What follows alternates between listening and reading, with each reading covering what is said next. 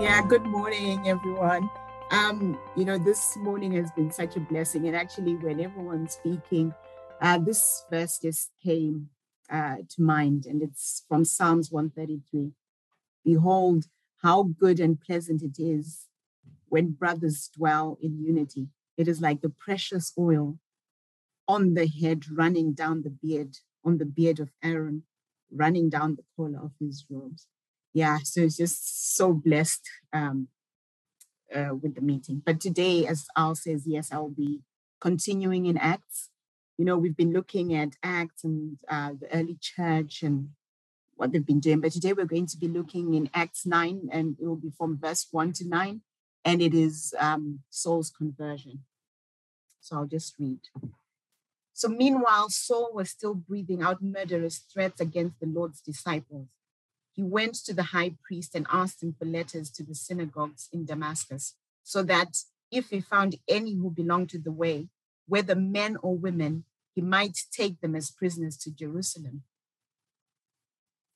As he neared Damascus on his journey, suddenly a light from heaven flashed around him, and he fell to the ground and heard a voice say to him, Saul, Saul, why do you persecute me? Who are you, Lord? Saul asked. I am Jesus, whom you are persecuting, he replied. Now get up and go into the city, and you will be told what you must do. The men traveling with Saul stood there speechless. They heard the sound, but did not see anyone. Saul got up from the ground, but when he opened his eyes, he could see nothing. So they led him by the hand into Damascus.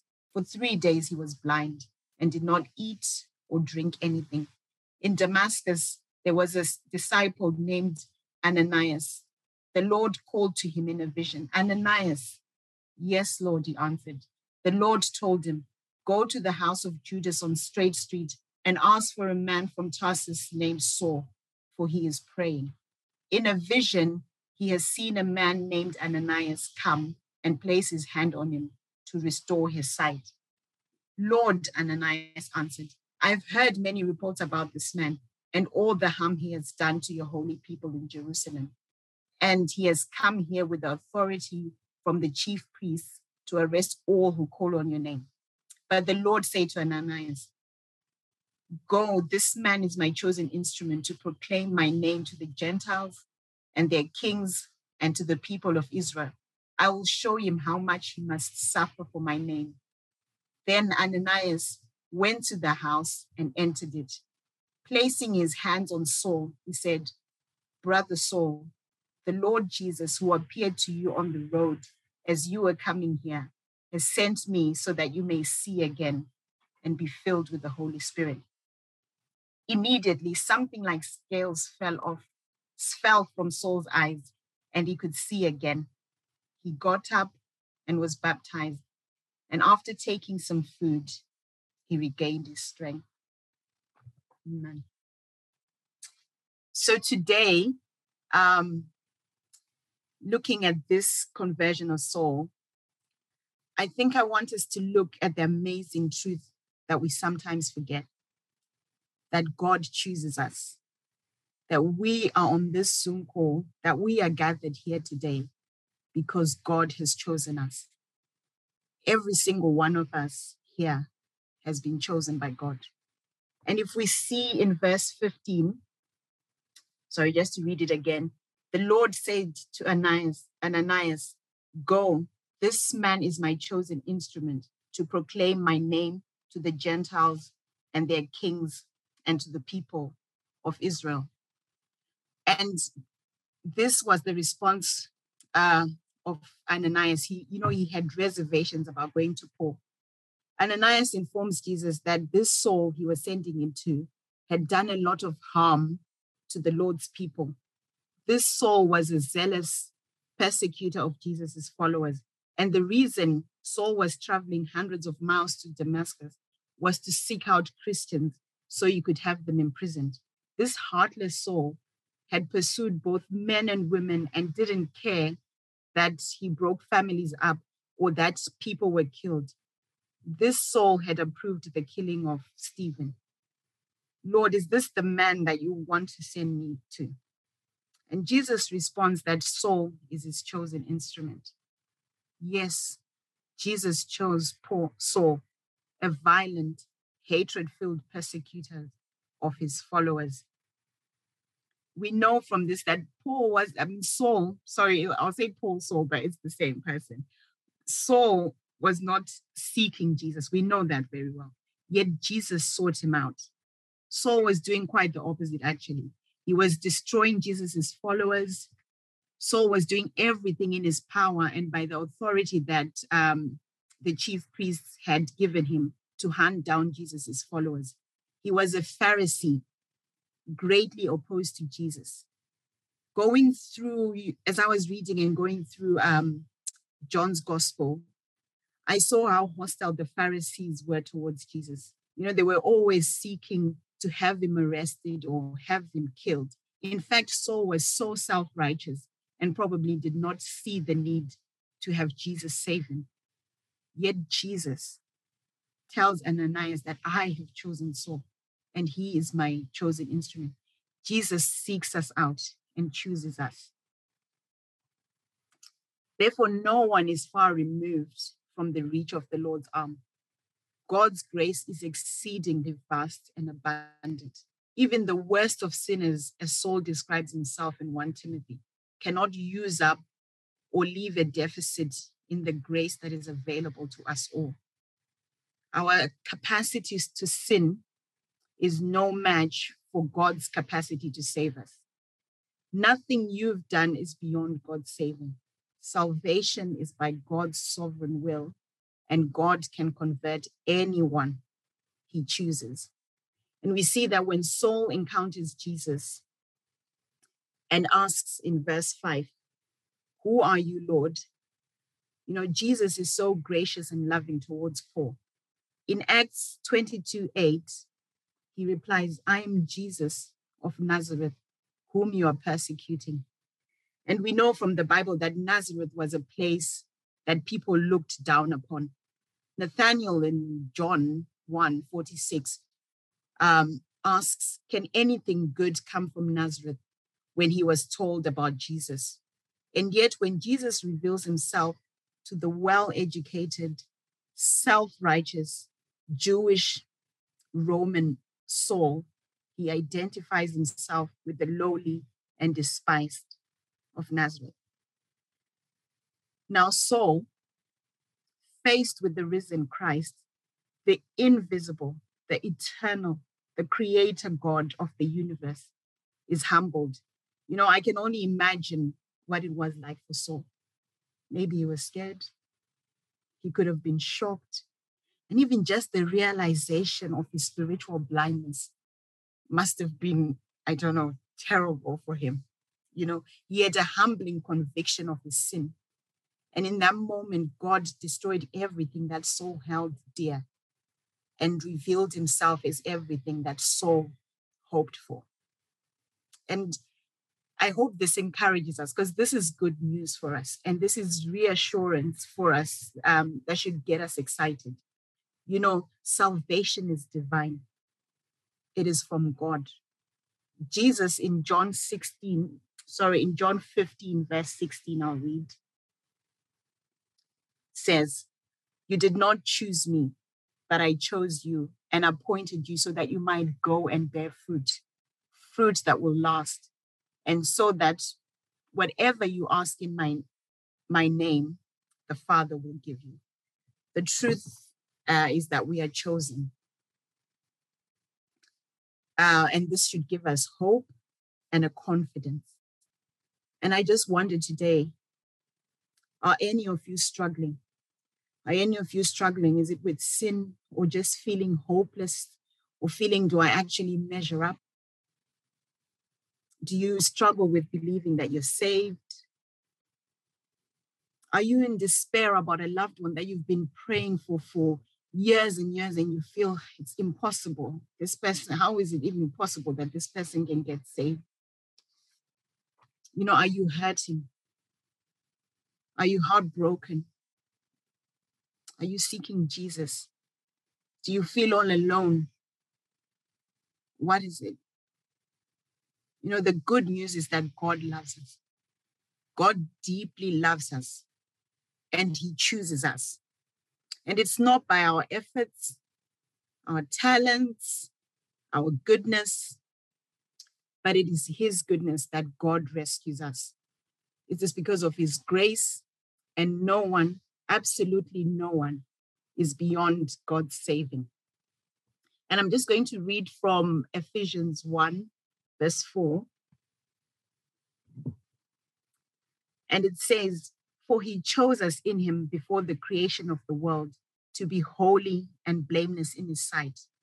We are his chosen ones. Every single one of us is chosen. Thank God our salvation is not up to us, but it's up to him. He is not depending on us to save ourselves or to keep being saved, but we can depend on the sovereign grace that God has towards us. And then, we can ask and say, okay, then if God chooses us, then really is there a need for us to be sharing the gospel? And the answer is yes. And the first thing is that we do go and share the gospel because the sovereign Lord instructs us to go and share his gospel. And also the second thing is, there are many reasons, but I'll just say 3. And the second thing is that God chooses to work through us to bring about his sovereign plans. What an awesome privilege that the creator of the universe would use us in his sovereign plans. In the passage that we just read in Acts about Saul's conversion, Ananias was used by God in his sovereign plan to save Paul.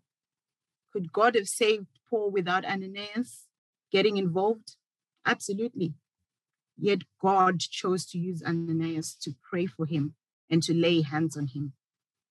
Even Saul was then used by God to bring others to salvation.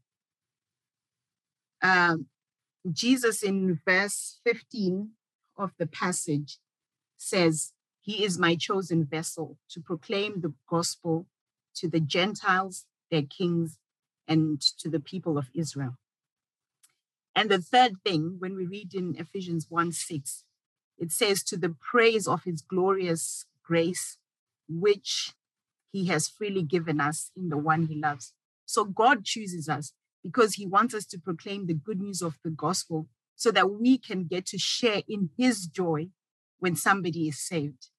He does all the work, but we get to also share in the joy of somebody being saved and glorify him as well. So I guess just to kind of finish off, I think the main thing is that we should just be encouraged with this simple truth and this foundational truth that God has chosen us.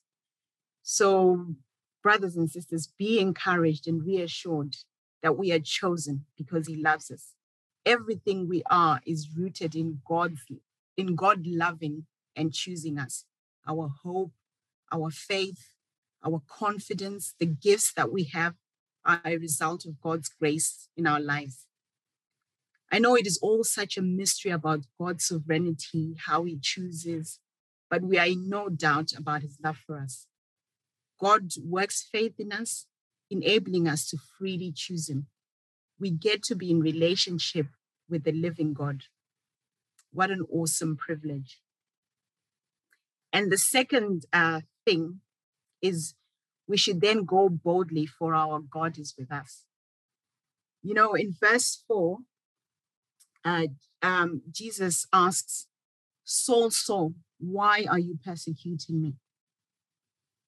And this just shows us that Jesus is not far off, but he is God with us. An attack on us is an attack on God. He is with us through the joy. He's with us through the pain. And at salvation, we became members of his body, and he is our head. Jesus is our defender and our protector. Jesus gives us a new relationship with the believers. Even if you just think of Paul, he could have been easily ostracized by the followers of Jesus. He had been persecuting the followers. He had even approved the killing of Stephen. Yet God joins him with his followers.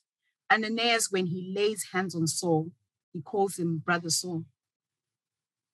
We know that Paul spends time in Damascus and he's hosted by the believers there. And this is true for us today as well. In God, we have a family to share, encourage, and to grow with. So I guess in closing, I just want to read from Apostle Paul's letter to the Romans, and I'll be reading from chapter 10, verse 8 to 15, just before we close.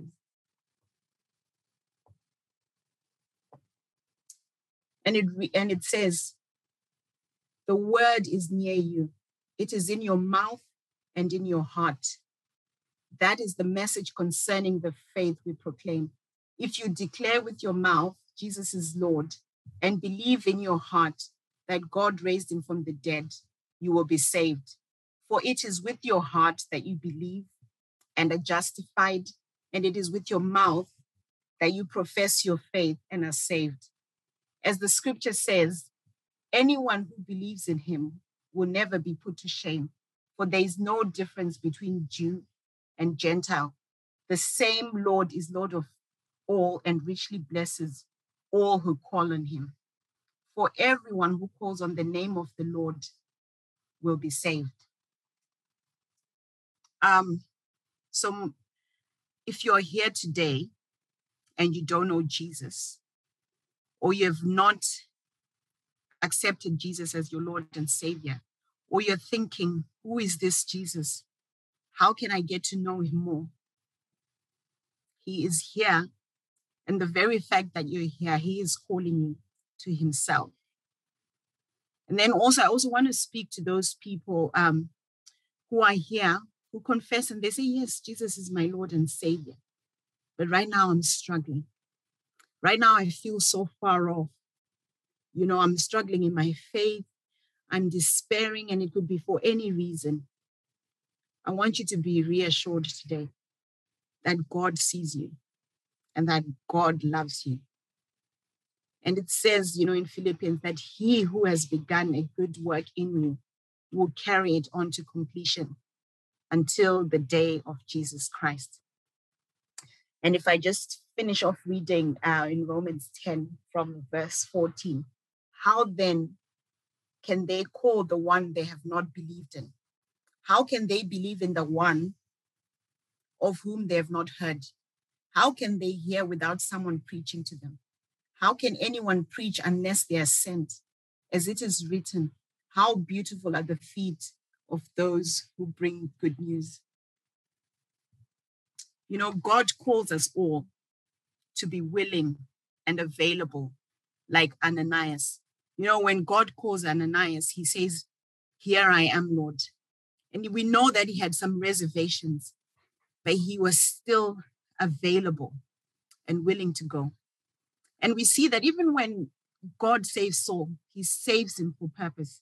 And so he has saved us all for his purposes and for his glory.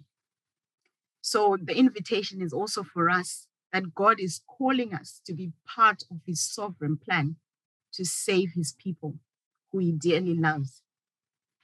So that the call is also for us to share in God's sovereign plan. Thank you. I think I'll just end just by praying. Lord, I want to thank you, Lord, for reminding us of your truth.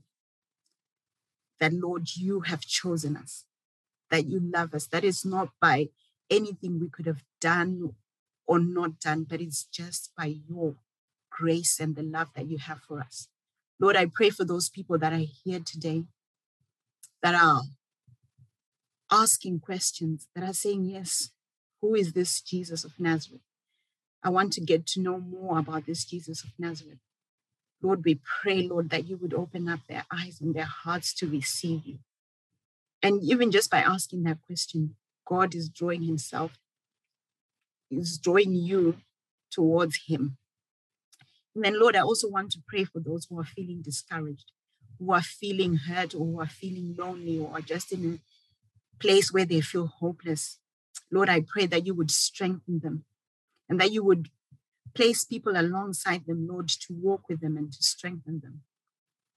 And Lord, I also pray that you would embolden us and you would send us, Lord, for your sovereign plan to bring salvation, to bring your good news to the ends of the earth. Lord, we glorify you and we magnify you. Come, Holy Spirit. Come and do a work in all our hearts this morning. Thank you, Lord, for your love and your faithfulness. In Jesus' name I pray. Amen.